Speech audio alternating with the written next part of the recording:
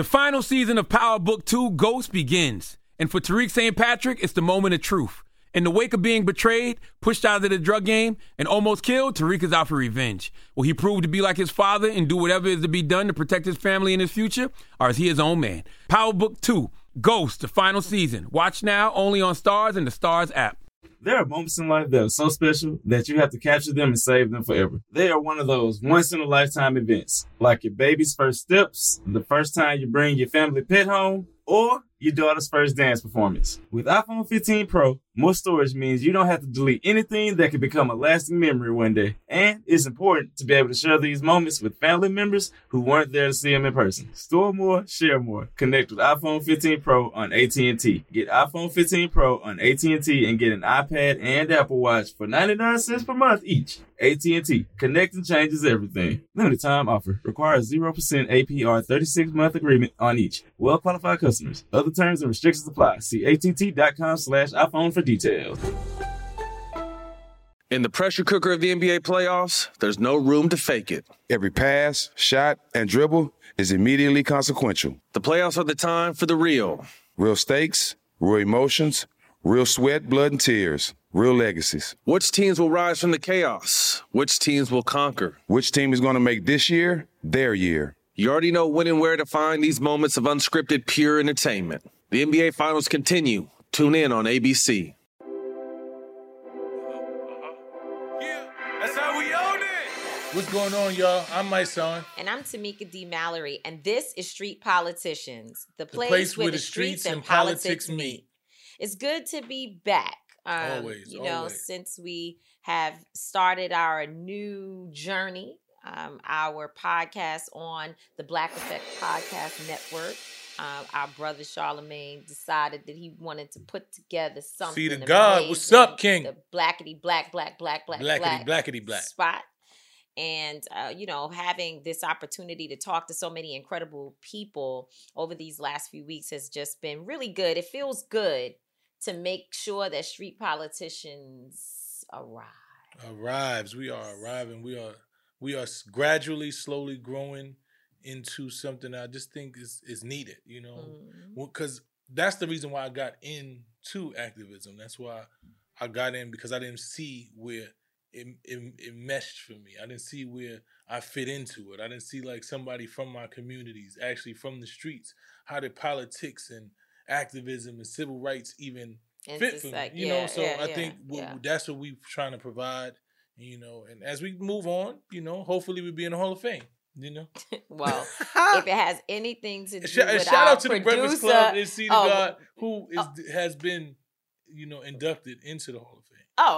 Yeah. I didn't know where you was going with that. I was saying that because I was thinking about the Hall of Fame. That's what made me think when I thought about Charlemagne, I thought about them being inducted in the Hall of Fame. That's right. Yeah. And our good friends, DJ Envy and Angela Yee. Yes. My Yee. Yee.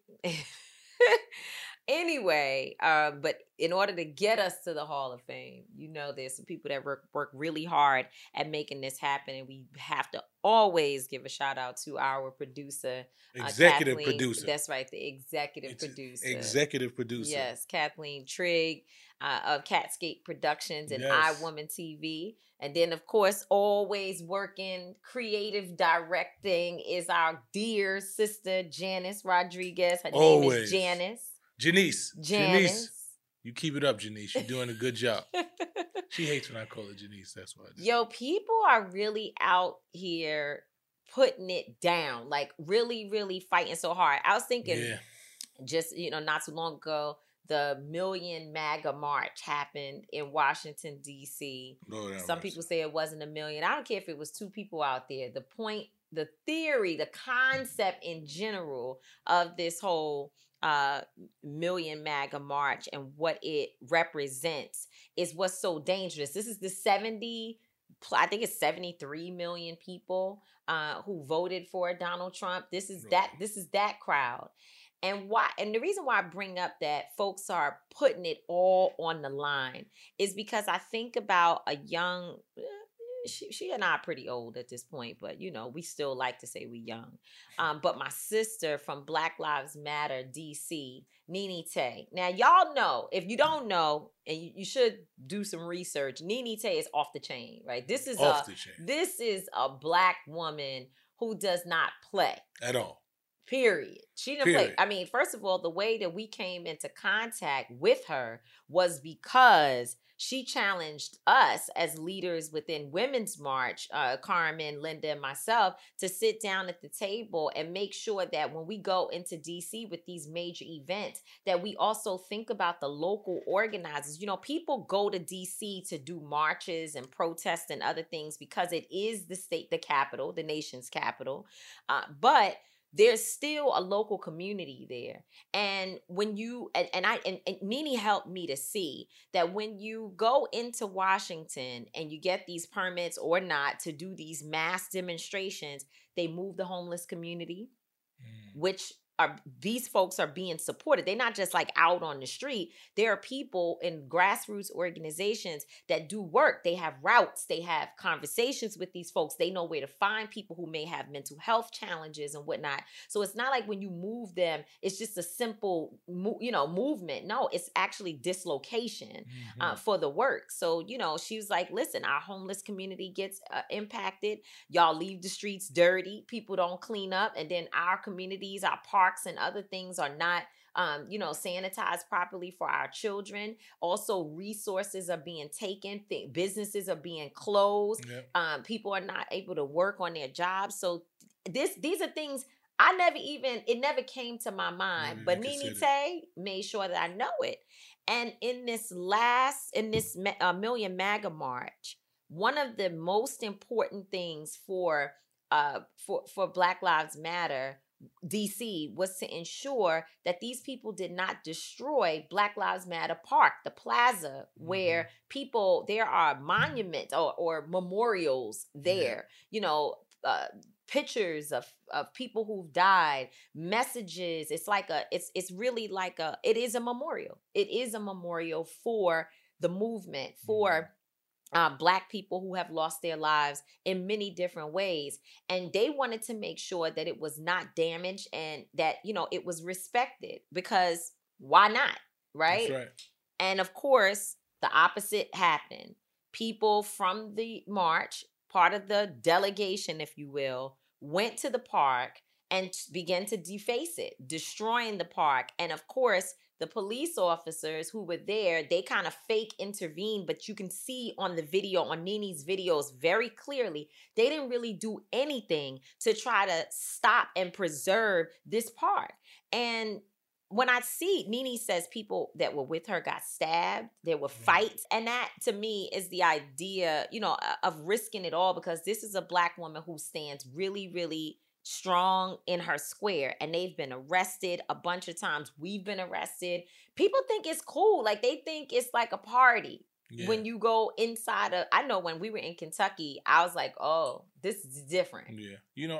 I think for me, actually being on the front lines and really doing this work, I had to appreciate the danger and the risk that we actually put ourselves in every time. Like, when we face to face with these police, when we were in Kentucky, I remember pretty much the last march that we had, when the police came and started to surround us, and they let off flash bombs.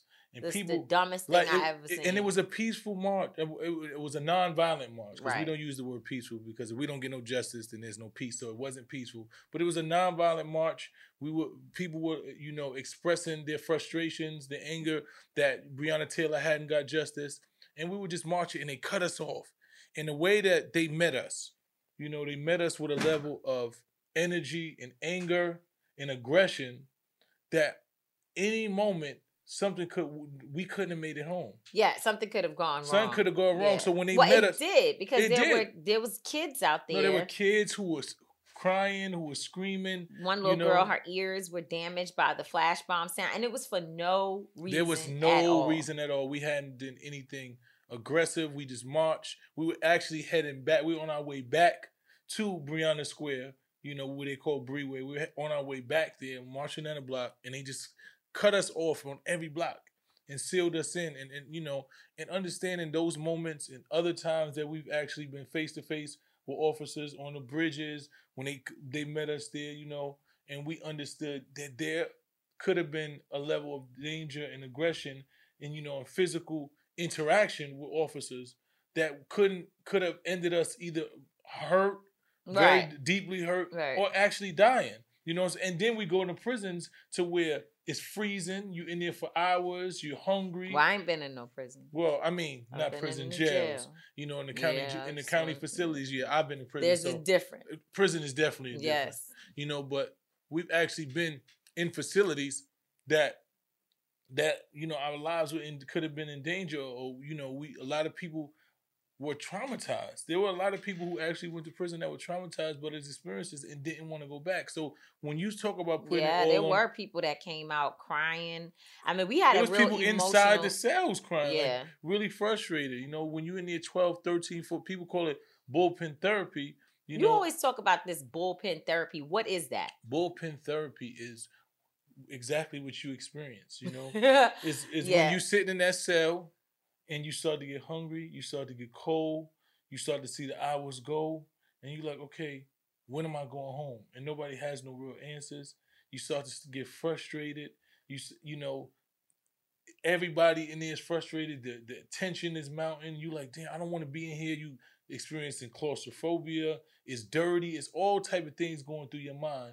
And it makes you say to yourself, I don't never want to be in this situation again. So what it does is it prohibits you from wanting to be on the front line of the movement again, because you don't want to go through that, you know, experience again. So it's bullpen therapy. It's like, okay, y'all want to do this? We're going to make sure that you're sitting there for 16 and 24 and 28 hours and be in the cold and have a you know, bologna sandwich or a ham sandwich that tastes like garbage. Yeah. And water that don't even taste like juice, that tastes like you put toothpaste inside. Yeah, we had so in New York City, I've never been fed, and I've been in for between 4 to 6. I think the most was probably about 7 hours for A Day Without a Woman, when we were arrested outside of Trump Towers with the Women's March, and so I think that was about 7 hours. I didn't have any food, period. And so New York, I don't know how it works in different places, but I will say that in Kentucky, there was a black man who was in the kitchen, working in the kitchen, but he's also an officer, clearly. And he came and was like, you know, I need to make sure y'all get something. So he slapped some kind of turkey cheese, something together that was just disgusting. And let me just tell it. I have to tell Portia and Yandy, I think both of them ate the whole sandwich. Ate the whole sandwich. So I just want to, I didn't even. Linda Sarsour definitely ate the sandwich. The whole and said sandwich. She actually enjoyed it. Yeah. I did drink his little Crystal Light water thing. Tastes like toothpaste water. But listen, I was thirsty. They said drink water if nothing else. And then you got to use the bathroom, so there's no way you're in the cell. The bathroom, we had to put up a little curtain. But the crazy thing is that the window is right next to the toilet, so you could put up the sheet or whatever, the blankets, which are like wool, literal wool, like not like nice wool that you wear, but I'm talking about wool from like the actual animal.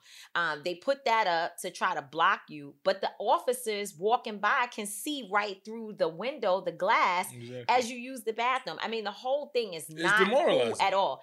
And the crazy thing that happened to us is that while you're in the cell, you call, you know, whomever, we're calling outside here and there, and they're actually talking about, you got a felony. Like, what? Like, now people, as you said, everybody's getting frustrated. The tensions are rising.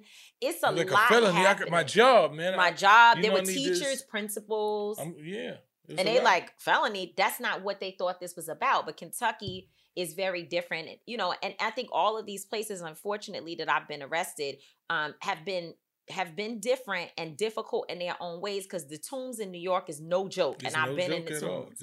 It's dangerous. It's very dangerous. That's the one thing. It's very dangerous, at least in other cities. I've had fights in the Tombs. Yeah. You know, I've gotten into numerous fights in the Tombs. In Kentucky, they separate you where it's just you and whatever group. But in New York, I've been in the Tombs with other women that are in there for different reasons. I think they did that because of the situation, but in most facilities, they don't really separate you. They didn't have to separate us. Well, I just know I that guess they every put us time in they certain did. cells because they know we all came together, and they separated certain people. For the most part, as you come into the system, they're supposed to just fill up these cells. And it could be very dangerous. And the last thing that I'll say on it is like, you know, I think people, they see us smiling and they don't know that sometimes in those cells you build camaraderie, right? Like you become closer, you sort of become family with the people who are in there with you, and you come out feeling victorious. Like, listen, you know, we did this. We believe in our struggle. We believe in our fight. But every single person who goes in there, there's a moment when you know your freedom has been taken from you, and somebody else is in charge. They're in control of what may or may not happen to you on that day. That's right. And I think the more that those of us who do it daily, you know, we put ourselves in more risk, because there's no guarantee that they're going to let you go home today. Absolutely there's no guarantee that you're not going to have a felony charge. Absolutely there's no guarantee that you're going to make it out of the cells. You know, we've seen Sandra Bland pulled over for a traffic and never made it out the cell. Light. You understand what I'm saying? So we understand that what we're doing, risking it all, but we understand how necessary it is in this time. You know, we understand that our voices, our platforms, you know, are very important to uplifting this moment, to letting people understand what's going on in this moment. We have no choice but we got to do it. But I tell you this, though, in DC, when I got arrested with the white ladies, I was able to sit on the grass and be on my cell phone and all types of stuff. But that's a conversation for another day. And it brings me to the thought of the day, my thought of the day. You know, I'm always thinking, which sometimes might be a problematic, bad thing. Yes. Right? But for my thought of the day, I just want to ask the question: should we be relying on the activism of entertainers and athletes and other influencers as part of our movement? Because then you have people like Lil Wayne and I don't know these people's names, Lil but Pump. These Pumps and you know, and Donald Trump called him Pimp, Little Pimp, on purpose, as far as I'm concerned. And I just heard today that he didn't even vote. So anyway, that doesn't even make sense. Because any sword that you pull has two sides. That's right. Right? So you're going to have the side that we want, which is for people to stand with us. But then you're going to have the side of folks who are going to go against us and actually stand with the oppressor. So is it better to just say, let's, you know, just don't talk at all to our entertainers? Or are we saying we'll just take both and fight the battles as they go along, as they come along? I think for me is, you know, just being on the right side of truth, you know, because the facts are the facts, you know. So whatever position that you take, if it's contradictory to the facts, then the people are going to let you know it. You know, when we talk about Lil Wayne and we talk about the situation with Lil Pump and these people who advocated against what it is that we knew was right, you know, right is right all the time. When Lil Wayne talks about, you know, a platform and a platinum plan and really not having any knowledge of the legal system, understanding what the government does, understanding really what that platinum plan really states in opposition to what other documents people have put together that really give, you know, some type of transformative justice. Shout out to Black Futures Lab and Alicia Garza. Alicia Garza and so many other, you know, when you are not aware of those, you know, those documents that have been created to give real equity to Black people, and you don't have anything to compare it to, and you just make a statement, then you got to figure out, you got to ask, what is that based on? You know, we heard, I hear certain things. I don't know that Lil Wayne had a gun charge, and he had, you know, certain charges that he wanted to get dismissed, so he does it for that. You know, when you look at Lil Pump, we're in an era of what they call clout chasing, you know, and trolling. So they just want any level of notoriety at any cost, and they don't even care if they're compromising or jeopardizing people. So we have to be able to call that out. We understand they have a platform and a voice, but we also need those who are on the right side to combat that. Yeah. You know what I'm saying? Karen Civil said that trolling is all about personal ego, right? It's all about you doing things for yourself. That's right. And not for the greater community. And I think that that's what we saw with this election, this past election. There was a lot of trolling. There was a lot of people trying to position themselves as being the savior for our communities without engaging some of the community. You know, even though I believe wholeheartedly that Ice Cube was trying to do and is going to continue to do the right thing for our communities, really trying to find a way to force these politicians to do something for us, to give us something for our votes. I believe in that. But I read a tweet that he put out where he said, don't tell me like I didn't talk to people from the community or good, solid people to put this plan together. And he names a bunch of individuals, all of which I respect very much. These are people who are in the economic development space for the most part, and they are incredible, incredible strategists.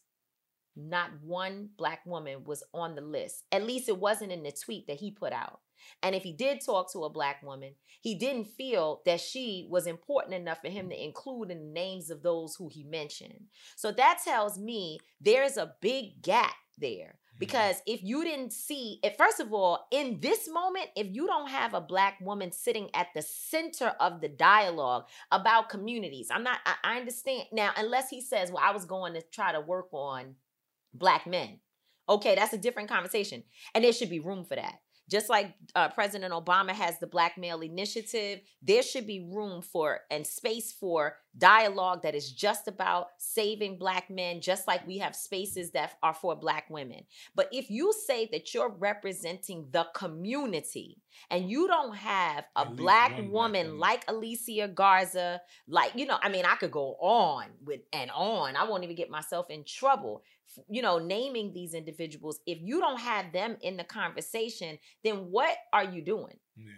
I think what it is, you know, it's a level of entitlement. It's a level of ego that we as Black men have a lot of times. You know? But we have to say it. Oh, you know? My Lord. We have a level of ego. Get the church fans. No, but I'm just being honest. There was an admittance of men with ego. But that's you know what it is? Our ego is our biggest asset and our biggest, you know, liability at the same time, because our ego pushes us to our greatness. It makes us feel like we can't fail. It makes us tell ourselves that despite what America has done to us and how we are marginalized and criminalized and demoralized every day, that we continue to drive on. But it also tells us that we don't need to deal with other people sometimes. We don't need to confer. We don't need to sit down in community and get opinions of other people. And that's a flaw that we have. And it also means that sometimes you don't see the value of women and Black women at the table. Well, I don't know if we say we don't see the value. I said sometimes. I just think that patriarchy in itself and what we've dealt in this country has taught us that we have to make the decisions, we have to be the leader, we have to be the strong one, we have to provide and protect. So sometimes we do that and we just say, we're going to make sure that we got you. We go in there with your intentions in heart. We say, we know what you need. And sometimes we don't. But nothing about us without us. So we know that. And I just want the cameras to zoom in on you using words like patriarchy. Yeah, those are words. You have come a mighty long way. Listen, man. On this journey. Life is about evolution. It's about growing. It's about listening. It's about paying attention. And as you grow and you learn and you hear things and you start to do self-assessment, you know, you have to do self-reflection and say, well, maybe that right there, I could have done better. Maybe that I can still do better. You know, and I think in this time when we talk about activism and people having voices, you know, I think as men, as Black men definitely, we just have to be more conscious of how we show up, especially in spaces that we don't normally show up in. You know what I'm saying? Even though we have notoriety, we have, you know, position, we have finances, we have all those things, but it takes time. It takes respect to confer with people who are actually doing the work. Like Cube should have sat down. Like we've had a bunch of calls when the situation happened with George Floyd and with Breonna Taylor. There were calls from the NBA, from the NFL, where they want to sit down and have conversations with you and say, hey, what should we be doing right now? We want to help. We have platforms, we have voices, we have finances. What is it that you need us to do? How do we uplift the work that you already doing? But and just to be clear, I ain't trying to cut you off. I never said anybody had to talk to me because, you know, that'll be the story that But the bottom line, there are many women. Listen to me. I'm not saying there aren't many women. Yeah. But I'm saying you are one of the many women who have been on the front lines, who have proven leadership, who have proven understanding, and have led in this movement for years. So if people are having conversations with, like you said, Alicia Garza, there's Angela Rye, there's Nina Turner. There's so many different black women that you can sit down and have conversations with. If you didn't talk to Nina Turner, you didn't really talk to nobody. You didn't really have a conversation. So, and in order for us to get back to our natural positions in this world, as the protector, as the provider, as kings, we have to do the work. We have to do the necessary work to listen to our queens, because that's where the counterpart is. We have counterparts, and together we're going to take over everything. Yeah, well, I'm happy again to hear you speaking so eloquently about it's about the evolution. Issues, and it is about evolution. And I appreciate the fact that you even want to evolve and that you're being a voice, because there's so many young black men who are coming up that need those examples of what it looks like to protect black women. And guess what? Protecting a black woman is actually protecting a nation. Oh, and protecting a black woman is protecting a black man. That's like, right. We had this conversation the other day, and what we were saying, like, the reality is, America, the world has always tried to divide us, because they know when we are connected and we are united, how strong we are. That's a fact. Stronger together. Stronger together. Yeah. Before we go to the next segment and have our special guest join, we're going to take a quick break for our sponsors. The final season of Power Book 2 Ghost is here, and no one's future is safe. After surviving a hit on her life, Monet, played brilliantly by Mary J. Blige, has to reckon with what led her to almost lose everything and to atone for the life she has forced her children to live. And on the other side of the coin, Davis, portrayed by the multi-talented Method Man, is suspended and on the verge of losing his law license. Desperate to survive, he fully embraces the criminal underbelly of his enterprise and finds himself working for both sides, loyal to whichever one benefits him most. And then, of course, there's Tariq, who finds himself at rock bottom and facing threats from every angle. With his future in the game in serious doubt and his family's safety on the line, will he lean into the St. Patrick name and do whatever has to be done to get back on top? Like father, like son. Power Book 2, Ghost, the final season. Watch now, only on Stars and the Stars app. In the pressure cooker of the NBA playoffs, there's no room to fake it. When the NBA championship is on the line, every pass, every shot, and every dribble is immediately, undeniably consequential. The playoffs are the time for the real.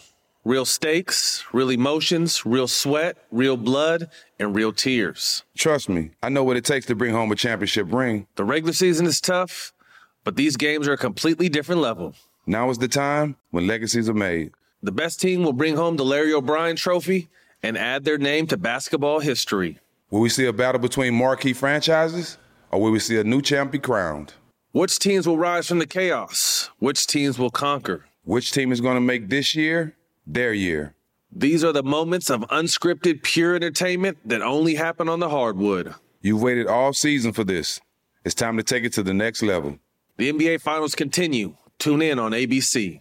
There are moments in life that are so special that you have to capture them and save them forever. They are one of those once-in-a-lifetime events like your baby's first steps, the first time you bring your family pet home, or your daughter's first dance performance. With iPhone 15 Pro, more storage means you don't have to delete anything that can become a lasting memory one day. And it's important to be able to share these moments with family members who weren't there to see them in person. Store more, share more, connect with iPhone 15 Pro on AT&T. Get iPhone 15 Pro on AT&T and get an iPad and an Apple Watch for 99 cents per month each. AT&T. Connecting changes everything. Limited time offer requires 0% APR 36-month agreement on each. Well-qualified customers. Other terms and restrictions apply. See att.com/iPhone for details. That's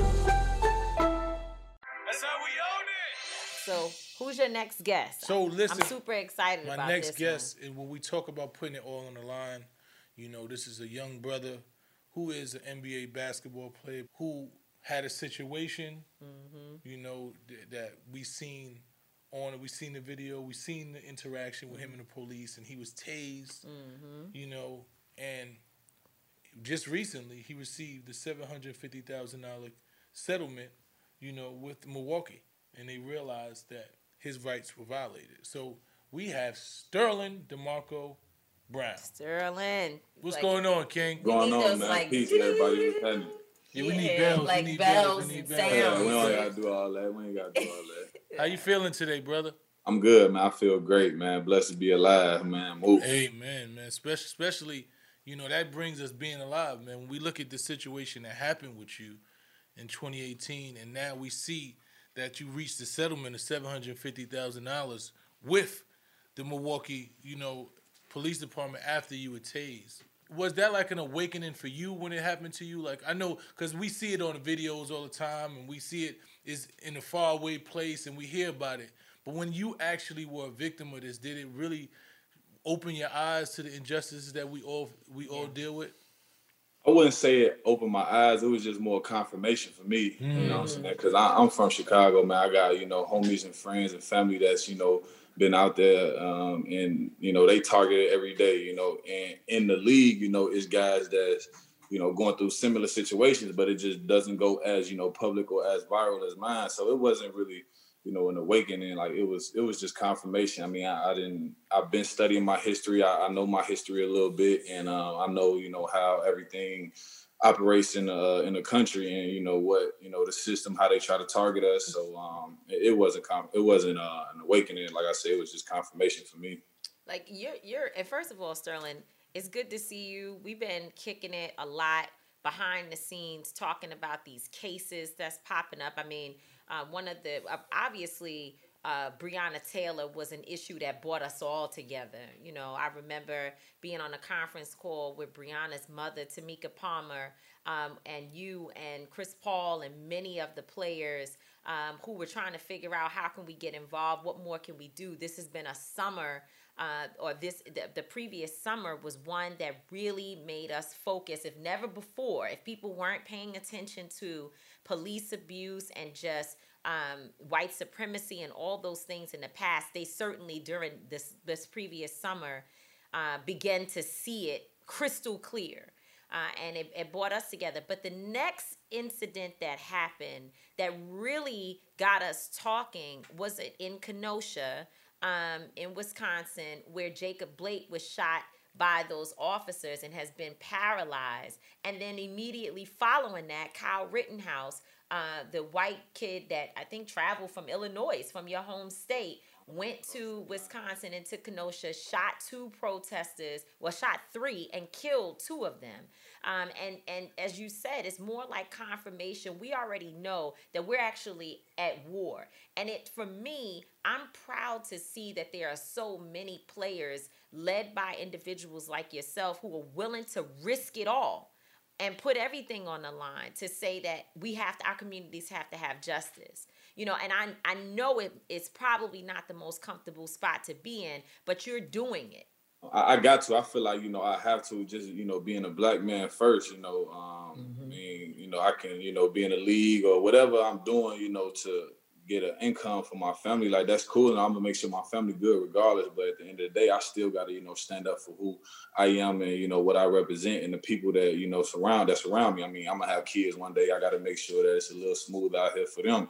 I got nephews, I got cousins and everybody, that's out here, walking the streets every day, and they can be the victim of any type of situation. So for me, I just, got to do my part. Whatever I can do, I got to use my platform, use my voice, use whatever it is to, try to make an impact and make some change. But I mean, I'm not letting, a job title or a dollar amount, stop me being a black man at the end of the day. Amen. When I watched that video, what I identified with so much of that, as a black man, we have to always try to lessen ourselves and capitulate. They want us to not be manly. They want us to be afraid. They want us to bow down. And watching that video, I seen it. They addressed the man. You stood your ground. You were a man.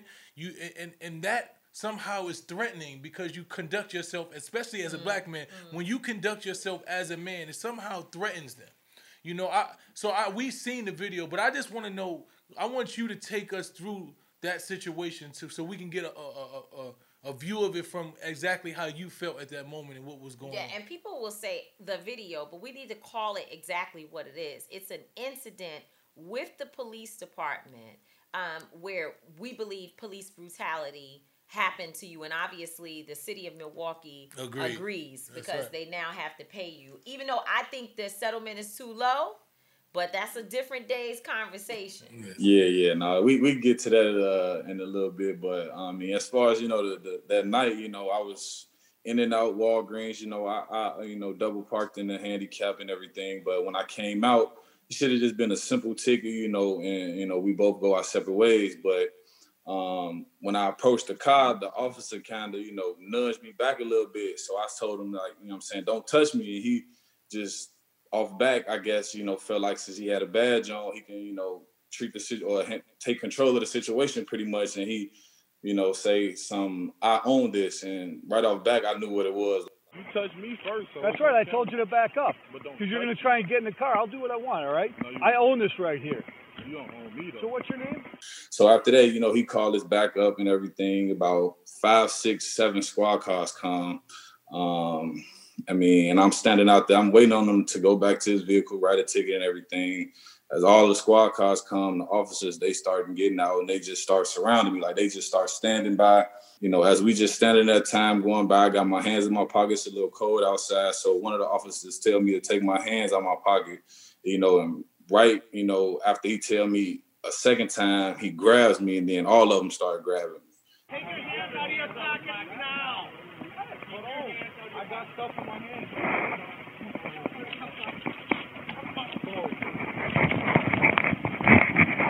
Taser! The officer that ended up tasing me, he had his gun drawn initially. So if I would have put one of them off of me, it would have been a wrap for me. I wouldn't be here talking to y'all today. Mm-hmm. So in the midst of that, I'm like, go ahead, I gave in and, I got to the ground. They got me to the ground and they still tased me. And, while they tased me, one of them got his knee in my neck, face to the ground, scars and all of that. And one of them got his ankle, his foot stepping on my ankle the entire time I'm on the ground, handcuffed and all of that.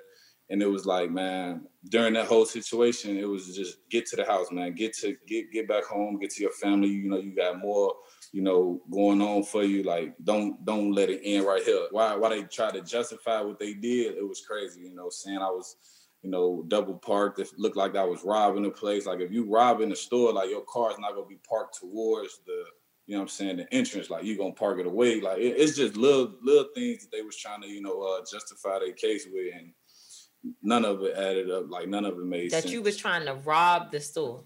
It's unfortunate, but we live in a society where we just, we are automatically criminalized for being black men. Mm-hmm. And when you came out there and you have a presence, you're a stocky, tall individual, they just feel intimidated. And we deal with this all the time.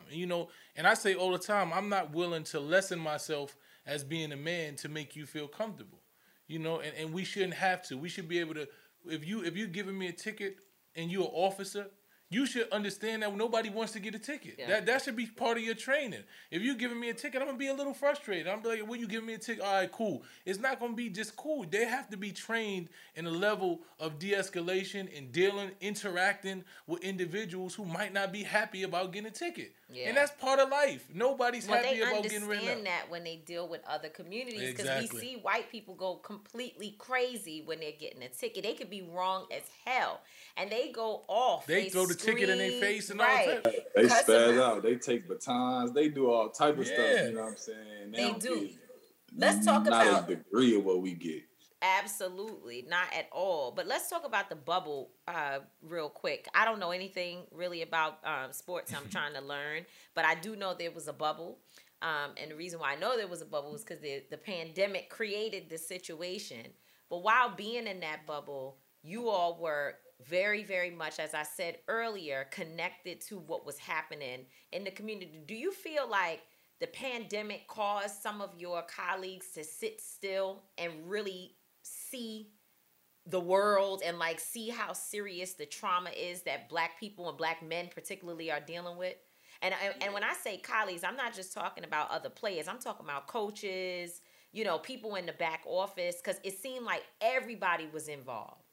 Yeah, no, it definitely, raised, a different alert level to a lot of guys in the league, like you said, coaches, referees, front office people. Like it definitely, because they ain't had nothing to do at the beginning of the pandemic, but sit at home, work out every now and then, and see what's the latest on the news. And then George Floyd's situation, Breonna Taylor's situation. Like it was a lot that was going on that they had no choice but to look at and see, and for everybody that did, use their platform and voice to speak up and, try to, help, families and, try to reach out and, try to do what they can, I salute them and respect them because like we was talking about earlier, that'll put a different, stamp on somebody's image. Like if you, trying to stand up and you going against some of your league's, policies or some things that, owners might not be for, or, it's just a lot that comes with it, and a lot of guys not willing to, take that stand and, use their voices. Some guys, sit in the back and they, quiet about it, but I salute, a lot of the guys that were stepping up and, it's a lot that, happened during that, pandemic bubble, timing for us, but a lot of guys still out here doing stuff. A lot of guys still out here fighting. I salute George Hill on my team, for what he's doing and what he's been, continuing to do in the community in Milwaukee and San Antonio and Indiana. He got a lot going on. He always out there looking out for the people, man. And I talk to him a lot. I try to pick his brain a lot. George like to talk, so I'm there listening, man. So, George is my guy, man. Yeah, George is definitely my guy. He supports me all the time, and he's always been that way, very vocal about what's going on, man. But we just want to really salute you, because you're young, you fresh into the league, and it could have got worse for you. You standing up and speaking out, speaking against a lot of like you said, a lot of these coaches and a lot of these owners. They don't want this type of problem. They don't want you to be vocal. There's a lot of players who have bigger platforms than you, that have more things happen, that don't want to be vocal, that don't speak out, So we want to just say, continue to do the work. We got your back. We got your back, man. And, hopefully we get back to the league and we can be back in them stands, man. I need a couple tickets, man. Oh my God. You know what I'm saying? I need a couple tickets. I don't have no shame. This is a shame. I love basketball, so I'm going to get me a couple tickets. My man, you heard him? Yes, but that's not the point. The point is that the man comes on your show, grace you with his time, and you're going to put in a shameless plug to try to get some basketball tickets. Some tickets, beloved. That's the least I can do, man. That's the least. Look, come on, don't be hating because y'all making it happen. Y'all out here doing what y'all got to do for us, man, for the people day in and day out. Y'all on the ground actually doing it. So them tickets, that's the least I can do. We got to get you out there too, Tamika. But, we... y'all got to teach me about the how it works, first of all. Man, this is what I'm going to say. This is all cap right here. What? She used to be front row at the Knicks games. On my cell phone. You know what I'm saying? She had front row tickets at the Knicks games, season tickets. So don't let her act like she don't know nothing about what's going on. You was at the Mecca, huh? You was where it all happened. She was right there. It was the fourth row. Yeah. And by the way, the only time I used to pay attention was when Carmelo, when he was in the basket. That was my moment. But I was really there for the fashion. I was there to see Lala and others line up with the fashion. That was my thing. Basketball, and to see Spike. It's a plethora of things with basketball. I'm telling you, she comes for fashion. I come for the game. Everybody come to see their favorite player. So, listen, let's just get need some them tickets, man. Thanks a lot, Sterling. Sterling, we appreciate you, man. Call my man George here. We need to bring George on the show, too. Yeah. George got a lot of insight. Hit him up. Hit him up. Tell him to hit me up, man. We're going to set that up. But once again, man, we salute you, man, for taking that stand. And not being afraid in this moment. We know that a lot of people do things for trends. We know that it's trend to be Black Lives Matter. Clout chasing. It's going to be people that do it. But, we can tell that you really do it from the heart. And we can tell that from your upbringing, where you come from, and identifying with the struggles that we deal with every day, that it's authentic for you, man. So, once again, I want to salute you and, wish you luck on the next season. Hopefully, we get back. And them tickets, I'll be right there with you, baby. Yes, gotcha. I appreciate y'all, man. Salute, keep salute doing to you, doing, King. Man. We tuned in. Yes, Thank sir. you. Thanks, Sterling. Right. Take care. All right. Peace. All right. shout out to my boy Sterling. Yeah, he got some Sterling tickets. Don't listen. can't Don't hate believe. on my tickets, man. Dope dude, believe it. good energy, man, and he got some tickets for us, man. So Nah, he is. He's dope. I see his light. It's there. You can see it shining. You know, he's super cool, but he's very, very determined. And it really kind of like broke my heart a little bit when the two of you were talking to one another and you said, you know, as a black man, they want us to lessen ourselves. Like we have to sort of capitulate, bow down, whatever it is, to these folks who think that they're master. You know, he says this officer is telling him something about ownership. Like, I own you. I own this moment. And it just kind of broke my heart that this is what black men are dealing with every single day across this country. And, you know, and to see Sterling saying he had to make decisions in the moment.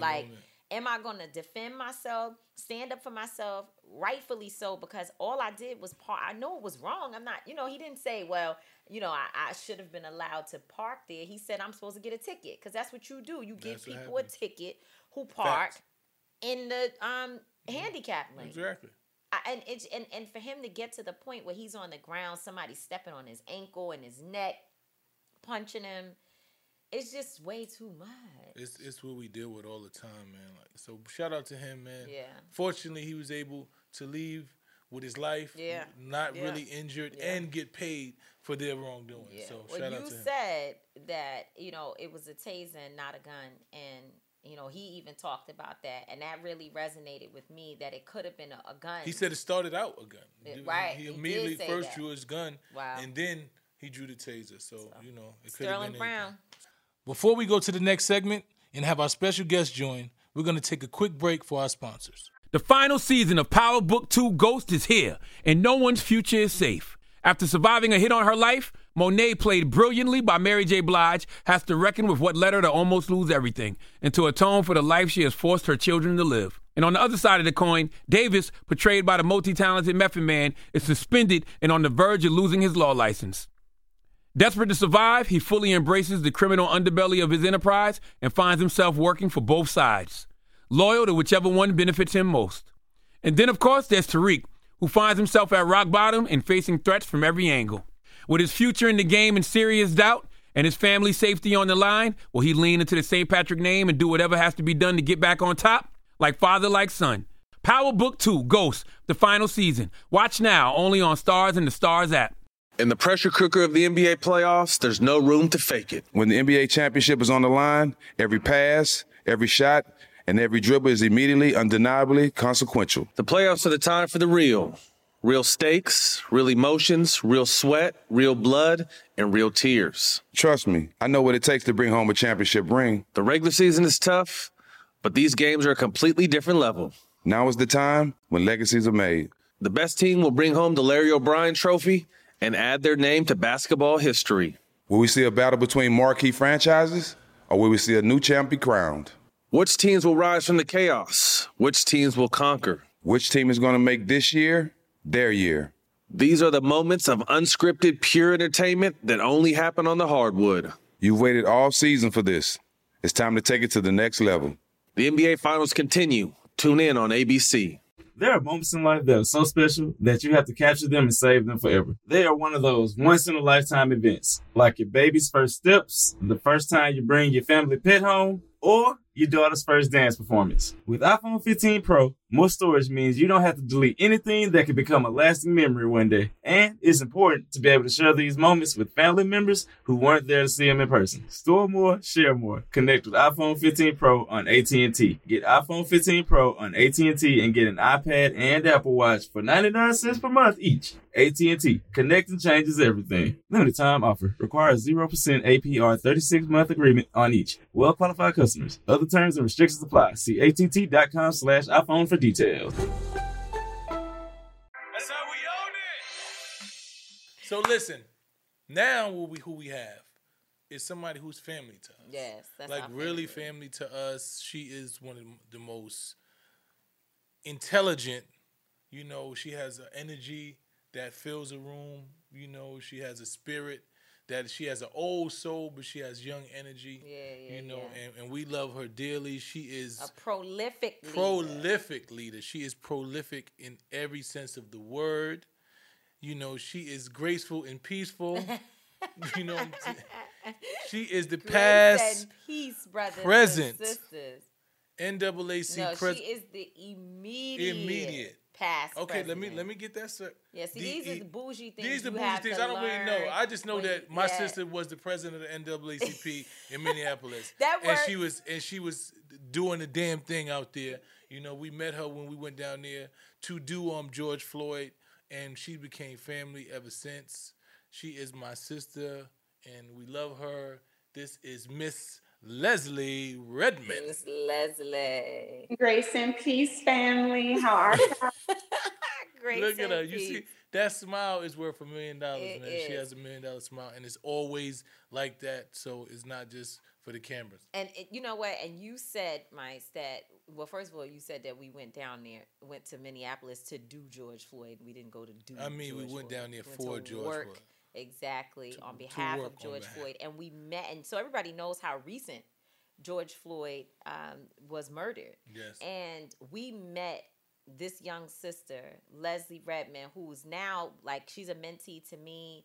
Maybe I'm being mentored by her some days, just depends on what the situation is. We met her then, and she literally has become family. We don't move without calling Leslie Redmond. That's right. And getting her involved in everything that we do. For some reason, I guess she thought that she needed to work in Minneapolis during the election, because she didn't come with us on our 9-day tour. Yeah, And she was missing. Grace and Peace was Grace missing. and Peace was missing. You was the peace that was missing. It paid off in this election because Minnesota was super close 4 years ago, and it wasn't close at all this year. Yeah, Amen. that's what's up. Amen. That's what's up. So that's right. That's something to congratulate. And we know how hard you work on the ground. You are the immediate past. You're gonna give her Immediate bougie, past president, her bougie title. And She is the bougie people out there. I was also the youngest president in the history of the chapter at 25 years old. I'm 28 now. 25 years old. So for 3 years, you were president of the chapter, the NAACP. They love you. I know President Derek Johnson loves you. I've been on calls when he shows his confidence in you, and we also see your grind. You know, what I think is so great about you, Leslie, outside of your organizing skills and the work that I've seen you do for George Floyd, and you'll talk about some of the other cases, but it's also the fact that you didn't just say, okay, I ran for president, I'm done. You have another campaign that you were actually running simultaneously with your work for NAACP called Don't Complain, Activate. I love it. Love it. Tell us a little bit about what that is. Thank you, sis. And God really gave me Don't Complain, Activate. I took my first international trip in 2016 to India. And actually, Tamika, when you all were doing the Women's March protesting, I was actually flying back in town during the inauguration. And so I created Don't Complain, Activate during President's Day. And the idea was that everyone is an activator, right? Whether you're a mom or a dad, whether you're a teacher, whether you're an entrepreneur, we are all activating the community in some way, right? You don't have to be President Barack Obama or Beyonce in order to activate their community, right? People get discouraged sometimes when there's negativity going on, but I recognize that we have the power, right? I recognize that all things are working for our good. And so Don't Complain, Activate is about shining light on the community and activators in the community. And so it's grown into a brand. We now have a clothing line that's launching at the end of this month. I'm super excited about it. People saw me wearing the gear on CNN and on a whole bunch of different platforms when I was protesting for Brother George Floyd, and people wanted it. And so I'm giving the people what they want. And I got a word to President Trump. And I want to make sure y'all get this word to him. I think that it's crazy that we're in the middle of a global pandemic, COVID-19, and you haven't sent a mass or any resources to the Black people in Minnesota. But you were quick to send your troops to kill us. We already been saying it's open season all over the nation. You just opened it up even more. You need people to help you because you're trying to do something specific that I was getting ready to give you some money the other night about, but I didn't give it yet because I need to understand what I'm doing. Amen. Yep. So let me break it down for you. Again, if you know me, you know I'm all about the community. I'm all about Black liberation. I'm all about all of us, right? And so before I really launched it to the public, one of my goals was to give 220 Black activators in Minnesota and 40 allies, and not just white allies, but Latina allies, Native allies, Hmong allies, right, with activator boxes. A lot of people see me on the front line and they, we'll get caught up in this is the leader or they are the leader. But I believe that we are all leaders. I believe that we are all activators. And I quickly made a list of 220 people. There are over thousands of people in Minnesota activating the community. But I just want to show them that I see you, that I appreciate you, that we made it through 2020, right? We made it through a global pandemic. We made it through a global uprising, right? That is something to celebrate. And what with Don't Complain Activate. And so I'm going to be gifting these activator boxes out. Our goal is to make $15,000. We're not quite there yet. How much have you raised so far? We're almost at the $4,000 mark. Oh, we gotta plug that. We gotta plug that. Yeah, Listen, I gotta make my donation. Amen. I would greatly appreciate it. Well, we just want to say, the work that you do does not go unsung. It does not go unnoticed. The value that you brought to our organization, the thought processes and the ideas that you've sat at the table as we organize for Breonna Taylor in Kentucky. We definitely appreciate you, and we were not going to complain. We're going to keep on activating. Yeah, Leslie, grace and peace. Grace and peace to you. Before you go, and that was such a good closing, so I really should just say grace and peace and we love you, sister. But there is another gentleman that you guys have been fighting for, and I just want to make sure that we say his name, because everyone was talking about George Floyd, but you continue to remind me. Yes, thank you so much for saying that, sis. Jamarcus Clark. Jamar Clark. Jamar Clark. Right. And it's funny that you mentioned that, because 2 days ago was his 5-year anniversary when he was murdered, right? And we actually just sponsored some shirts to get made for his sister and to celebrate. And that was really my introduction to advocacy in Minnesota. And I believe that's why God planted me in Minnesota to receive my law degree and my MBA, because we needed to activate. And that is why I have so much appreciation for Until Freedom. Tamika D. Mallory, my son, Linda, Angelo, you all have really blessed my life in ways that you don't even know. You encourage so many of us to keep going. You remind us that it's bigger than us, for you all to leave your homes and to go out and to actually activate Louisville. It matters, right? For me to stay in Minnesota when I can go back home to DC, that matters. We are one thing. We are one community. And I just really appreciate you all. And thank you for giving me this platform. Thank you. We love you, Leslie. Take care. We'll see you soon. Don't complain. And that's on period. Activate. On period. Period. Period. Yes, that is our sister Leslie Redmond, man. Yeah, man.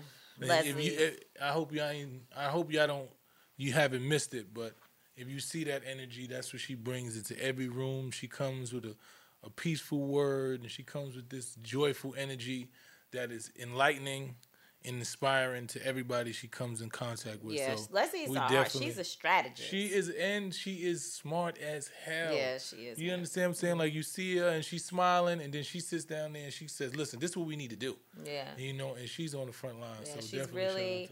She knows a lot about policy and legislation. She works alongside our co-founder at Until Freedom, Angelo Pinto, attorney Angelo Pinto. There's some smart young attorneys out here, and they're in the legacy of many attorneys who have come before, who have really helped to shape policy and public opinion for decades. And so I love having them around. They make me smarter. And that brings me to what I don't get. And what I don't get is, why don't people who have bigger platforms and bigger voices and more resources and everything than we have see the need to take that risk to make it better for everybody else? Like, why don't they see that this is the moment? Like, why are people still scared in this moment to stand up and talk about real issues, to say, you know what? We not going back to business as usual. The whole world wants to scream Black Lives Matter. I'm a black man. I'm a black woman. I'm someone of power. I have stature. I have all the things I need. And now I want to utilize that to make sure that the people who don't are at least lifted up. who have an opportunity to do better, who are treated with equity, who are treated with levels of justice and respect. Like, why don't people see that need? Why don't people feel that in their soul that right now that they need to be able to risk everything? Like, and even though we talk about the basketball, like I was hurt, because I was when the NBA said, we're not playing based on what happened to Jacob Blake, and they said we're not playing, and then they went back a day later. It was like 2 days. Well, 2 days, but it was like you had the opportunity to say, you know what, we're not playing until some charges are brought up. We're not going to be the cash cow for a city, for a state that is going to allow a black man to just be shot in the back and a police officer to have no, accountability for that. We refuse to bring money to this town as long as those things are happening. They had the opportunity. And it's like, why did they not say, you know what, we have to sacrifice right now? Yeah. We have to sacrifice to something because we know that we have that power. Yeah, I think you're using all the terms that makes it so hard. Risk, sacrifice. Not everyone is ready for that. And Sterling was saying something that resonated with me. He's like, I'm going to take care of my family regardless. That's a part of the decision-making factor for many individuals in general. I'm not just talking about in the NBA because, I was one of the people that was like, this is pitiful. Like, we right there. And I think that if LeBron and Carmelo and others who, like you said, have the major platforms and they are the stars, but it's not just the stars, they're the leaders, right? I think if they had said, you know what, we can't play a game in the midst of all of this that's also happening where it's not a game at all for our communities. You know what's the sad part? I don't mean to cut you off, but no, it's okay. I didn't really cut you off all after the time. that, yeah, you do. But I didn't even feel the need to even engage in the NBA. And I'm one of the biggest NBA fans. You know what I'm saying? I'm talking about next season maybe, but I was so disheartened that, damn, we couldn't even give up a bubble season to make sure that the thing about it is there's a lot of forces that's in there pulling.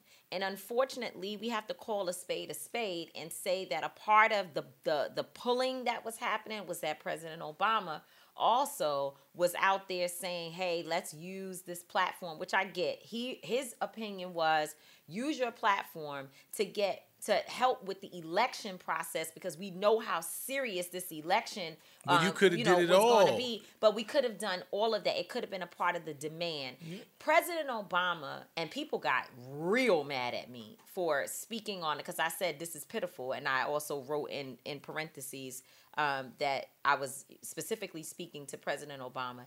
He knows good and damn well that just because we vote in an election, the issue that made the players not want to play is not going to be solved. That's not going to happen. Nope. Now, do we have to do more inside the system, outside the system? Absolutely. But great sacrifice is going to have to be made. It's going to come around at some point that people are going to have to be willing to risk it all in order to get what it is that we want. And which is justice, right? That's one part of it.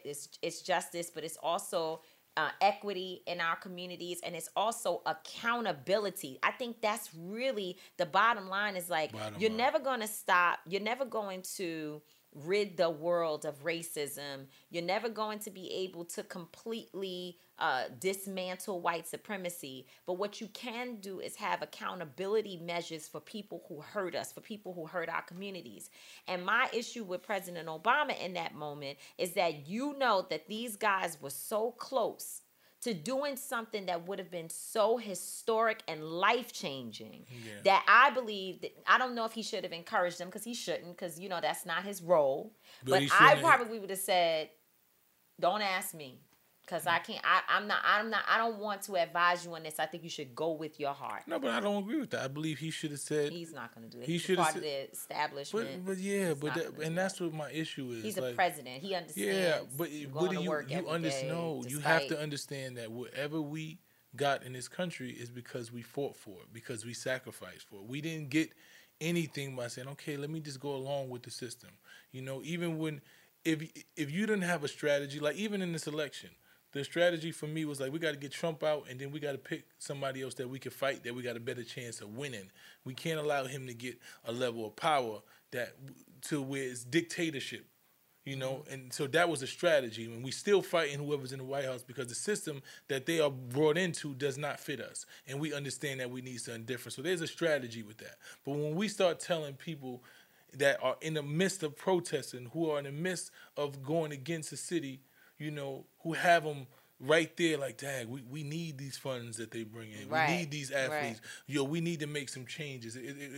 We're going to make some calls because, you know, we get it, but these officers have to be held accountable because this is taking away millions and billions of dollars from our... It's bigger than just these officers. Right. So, you know, when we understand that that's a power that we have, then we're going to make substantial change. And Obama has to understand that. He knows that.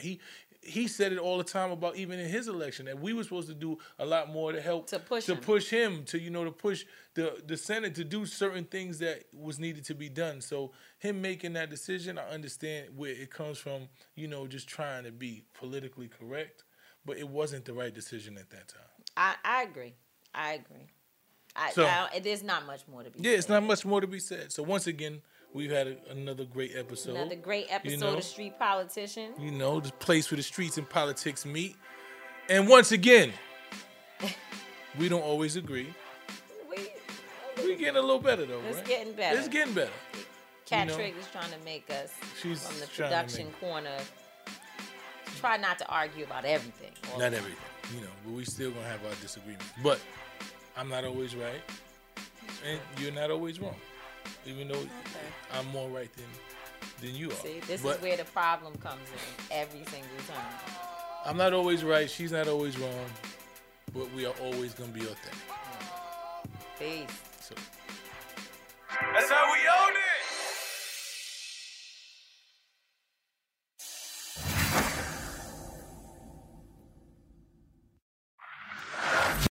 This episode is supported by FX's Clipped, the scandalous story of the 2014 Clippers owner's racist remarks captured on tape and heard around the world.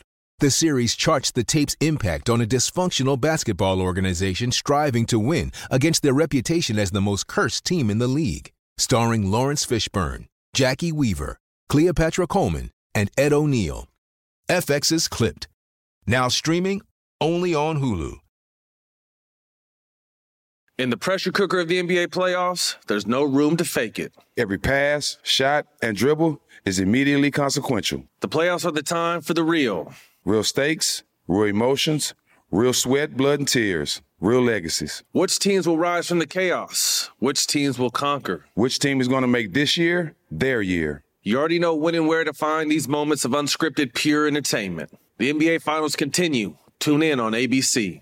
There are moments in life that are so special that you have to capture them and save them forever. They are one of those once-in-a-lifetime events, like your baby's first steps, the first time you bring your family pet home, or your daughter's first dance performance. With iPhone 15 Pro, more storage means you don't have to delete anything that could become a lasting memory one day. And it's important to be able to share these moments with family members who weren't there to see them in person. Store more, share more. Connect with iPhone 15 Pro on AT&T. Get iPhone 15 Pro on AT&T and get an iPad and Apple Watch for 99 cents per month each. AT&T. Connecting changes everything. Limited time offer. Requires 0% APR 36-month agreement on each. Well-qualified customers. Other terms and restrictions apply. See att.com/iPhone for details.